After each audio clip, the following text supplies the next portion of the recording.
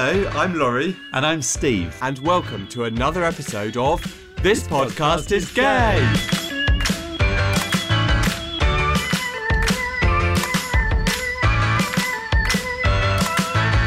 In this podcast, we're talking to members of the LGBT community about their lives and how their sexuality has influenced them. This episode, we're meeting Joy, a DJ and LGBT activist based in Folkestone. We thought it would be fun to have a day by the seaside, so we jumped on a train and went down to Folkestone to visit Joy in person.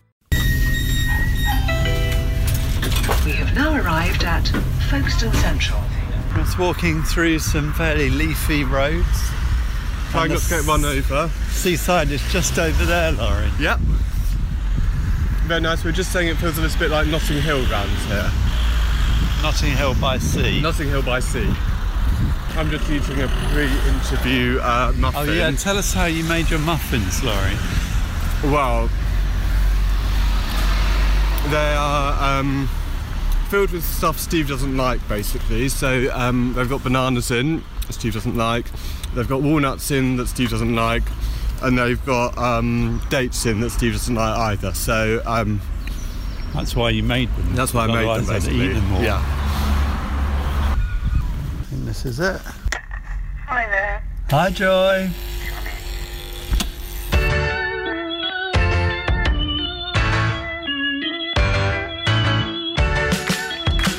Hello, Joy. Thank you for joining us. You're very welcome. So at the moment we're just in your living room, and at one end of the living room we've got a massive set of decks. Do you want to describe your setup, Joy? Well, it's as close as I could get to what I used to work on in the 70s and 80s. So I've got 2 turntables, a mixer and a speaker. The speaker is big enough to play like a church hall or a small club or restaurant or whatever. It's not good for a big disco, but most disco places have got their own speakers now, so that's enough for me. Plus, I've got all my records and other music. Yeah, and how do your neighbours like your massive speakers? Well, they don't hear it because I am very considerate. So how did you get into DJing in the first place? I was a teacher in a school where we were teaching English to foreign students. And there was already a monthly or twice monthly disco. And the colleague who ran it, John, he was very, very cooperative and asked me if I'd be interested in helping. So I did. And I was there for about 17, 18 years doing it. Also, he was a very, very helpful man in that he said, yes, go ahead, borrow a few records when you want to run the discos of the Canterbury lesbian group. And that's what I did. That was a monthly one, and other parties. So you became a bit in demand once you got those DJing skills developed. I did, yes. And what is it about DJing that you particularly enjoy? Oh, I just love watching people and making them dance if I can get them to dance. Sometimes you can tell they don't want to dance, they want to sit and talk. So it's right, what I'll do then is that, and I'll play that record, etc. And oh, come on, they've been sitting for too long. I'm going to get them up and make them dance. And I love watching it. And is there any particular tune that is your sort of go-to song when you need to fill that dance floor? Sweet Dreams, Eurythmics. That always gets people up. And Kylie, Can't Get You Out of My Head. And a couple of others that I love putting out. And now I'm getting to know the 90s music better. And there's some of that which is really good for getting them dancing. You mentioned lesbian discos. Well, first, just tell us about lesbian discos. Like, it's not something that we really know much about, really? Being gays. Then how you started DJing there from your international school where you were working. Well, I was a member of the Canterbury lesbian group, and we wanted to have some discos, and they were able to hire all the equipment, and I said, well, I've got access to the records. And so I started doing that and absolutely loved it. And the lesbian discos, it's like I was trying to explain to some people recently. We had an organisation, it was an organisation of local women who were putting together something for the International Women's Day. And we had 2 discos, one for the under 14 girls and one for over 14 women. And of course, there were a couple of people that said, why women only? Why are you saying this? What's different? And I thought, well, just come and have a look. And it was wonderful to watch because it was not a cattle market. There were loads of people dancing and there was nobody just sort of going, oh yeah, like the look of her. Women were having a good time. And when we talk about, obviously for gay men, Kylie is a bit of an icon. Have you found in music that there are any lesbian icons? Well, obviously K.D. Lang, very much so. Katie Tunstall, and there are a few. Madonna, actually. A lot of women like Madonna, and she's good to dance to. So there are a few, and there are so many good women vocalists now, and bands. Of course, oh yes, and Pretenders, Blondie. There are quite a lot of women musicians that are popular. And do you have a favourite yourself? I think probably of all of them, my favourite... I think probably Cher. I love Cher. I think she's brilliant. Ooh. And Kylie. I do like Kylie as well. Any particular Cher songs? Believe. Oh, and Patti Smith, like my T-shirt. Very much into Patti Smith. I've heard of about 2 of those people that have just been mentioned.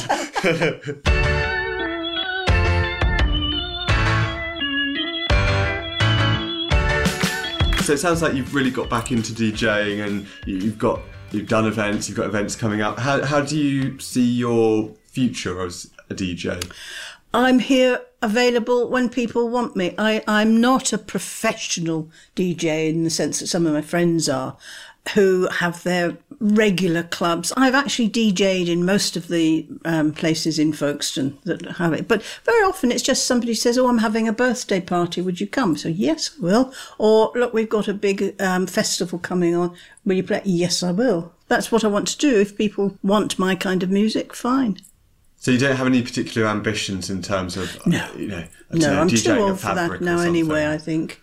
And I'm never happier than when I'm DJing. I love it, absolutely love it. I don't dance physically anymore, but I do love watching other people dance and making them dance.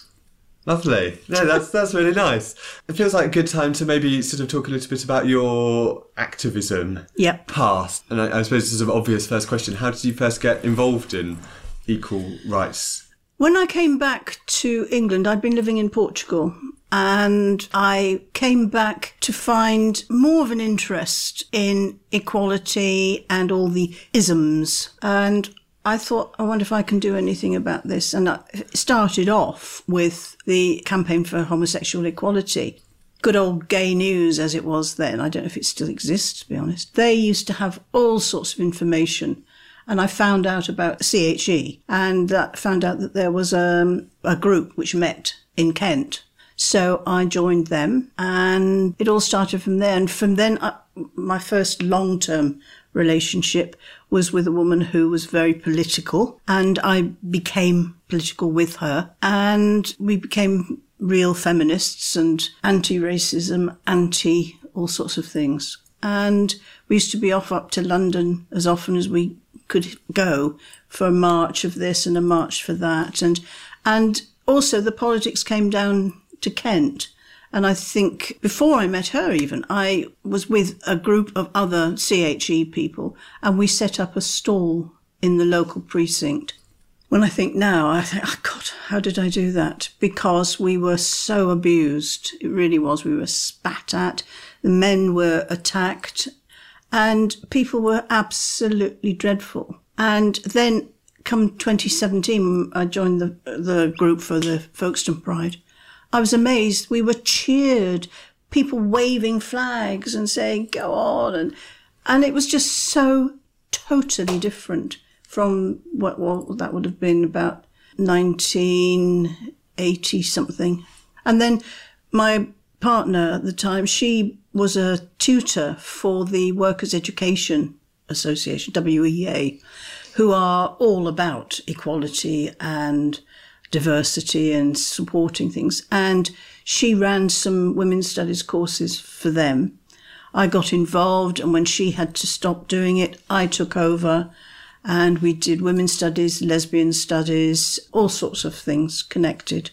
So from your years of activism, what kind of techniques do you think we need to be using today in order to make sure we don't regress in terms of equal rights? I think it's important to use humour as far as you can. I think it's important to challenge, not sort of, that's rubbish, but in a gentle way.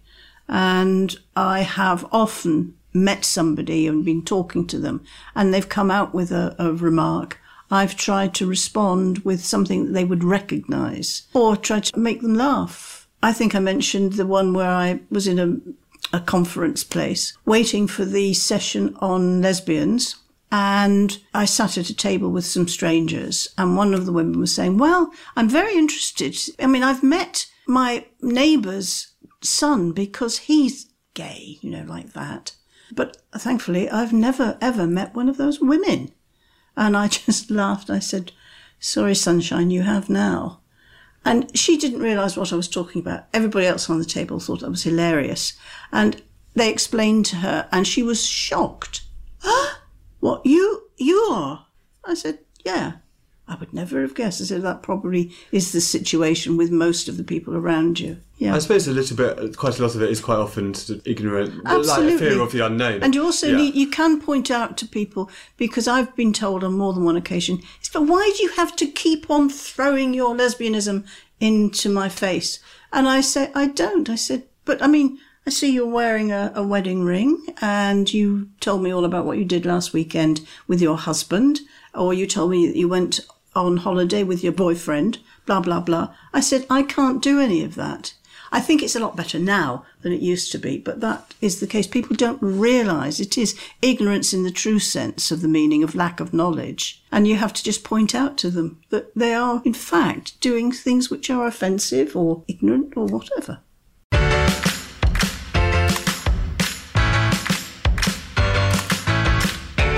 So, talking about a little bit more about activism, do you feel that there's a link between feminism and lesbianism? Not that feminists are lesbians at all, but do you feel that some of the challenges faced by both are the same? Yeah, I think once you are involved in one of the isms, you become aware of the other ones. So I was a lesbian, then I was a feminist, then I was anti-racism, and anti. Your mind opens and you become aware that the world is not always good for other people. And you'll fight for it. You'll work for them. You'll support them. And that's what I think I try to do. When I was first a feminist, we met a lot of women who said, you think this is all new, but we've been fighting for this for 30 years. Now, I'm saying to all these younger women, you think you're new. We've been fighting for this.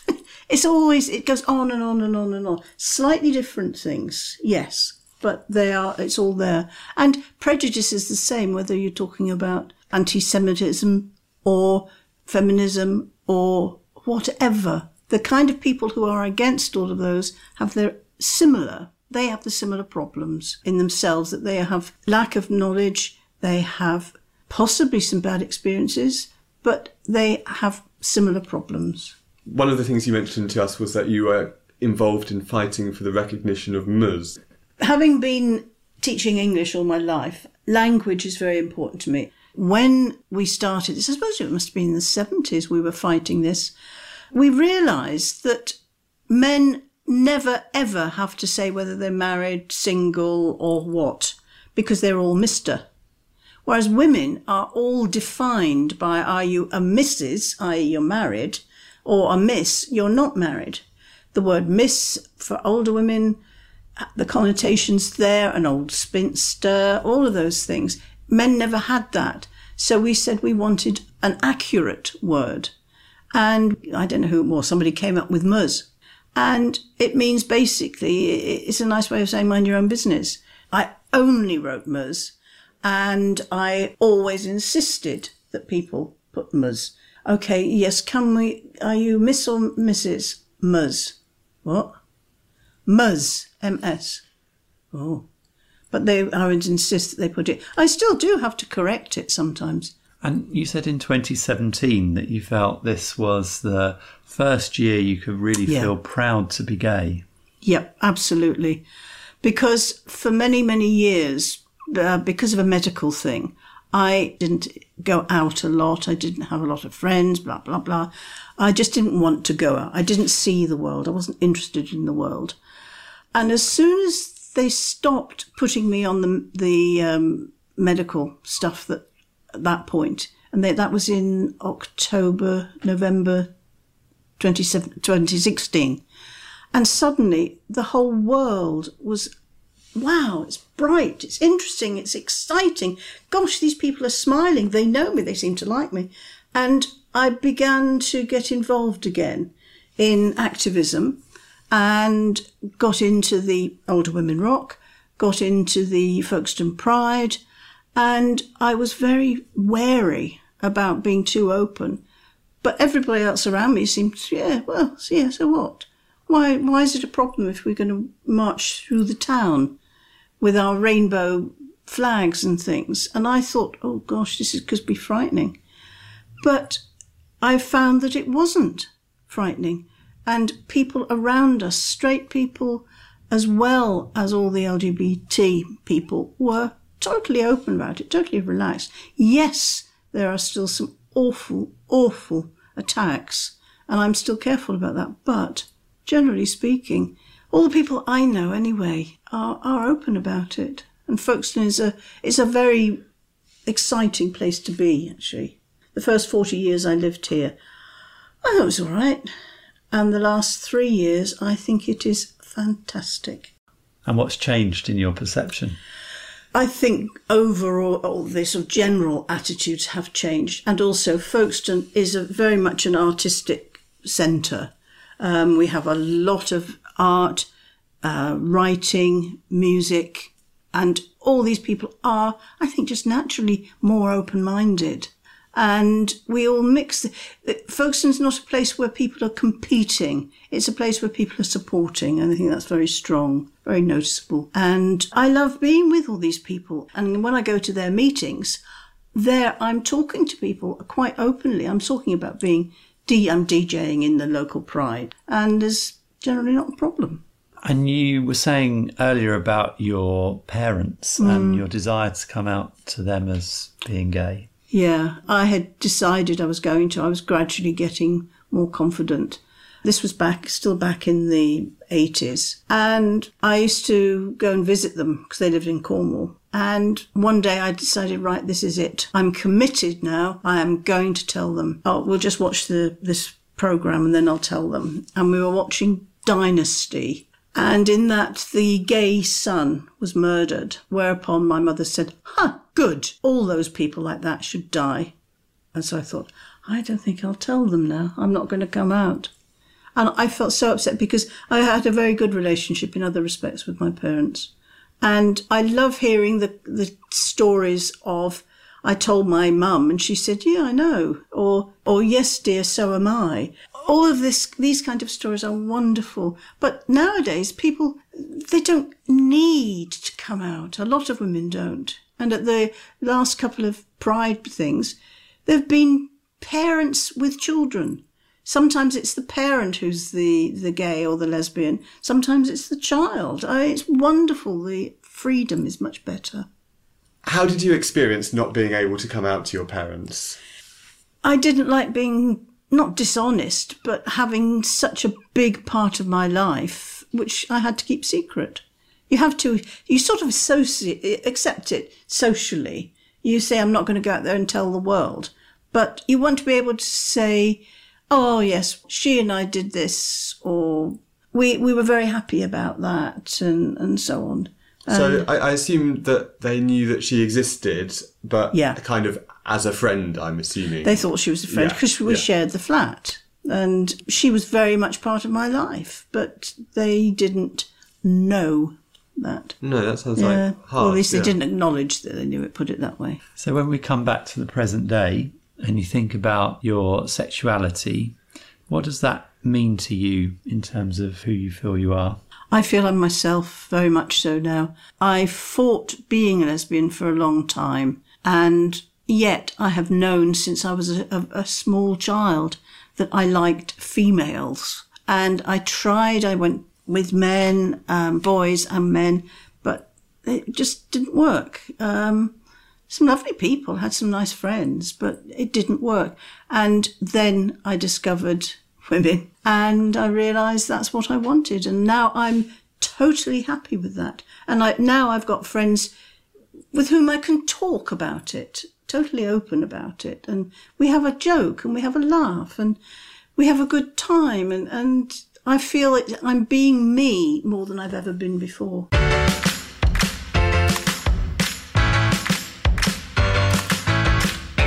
So, the future, is there anything that you particularly like to do that you haven't already? I would like to have another partner. I really would. I would love things from within would change, but the sort of things like I wish I was not quite so shy.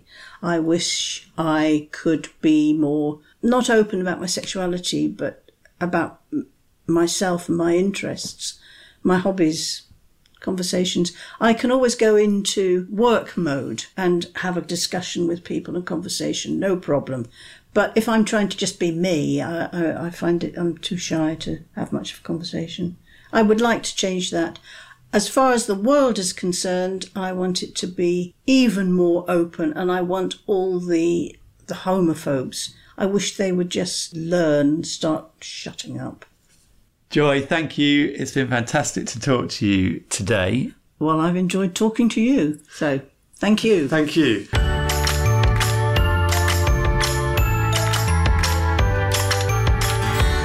So we had a great day in Folkestone. Thank you, Joy, for sharing your stories with us. And we'll be back shortly with another edition of This Podcast is Gay.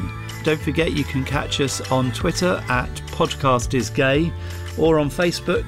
There's a page called This Podcast is Gay. And don't forget to leave us a review on iTunes or Stitcher. So until next time, Thanks for listening. bye!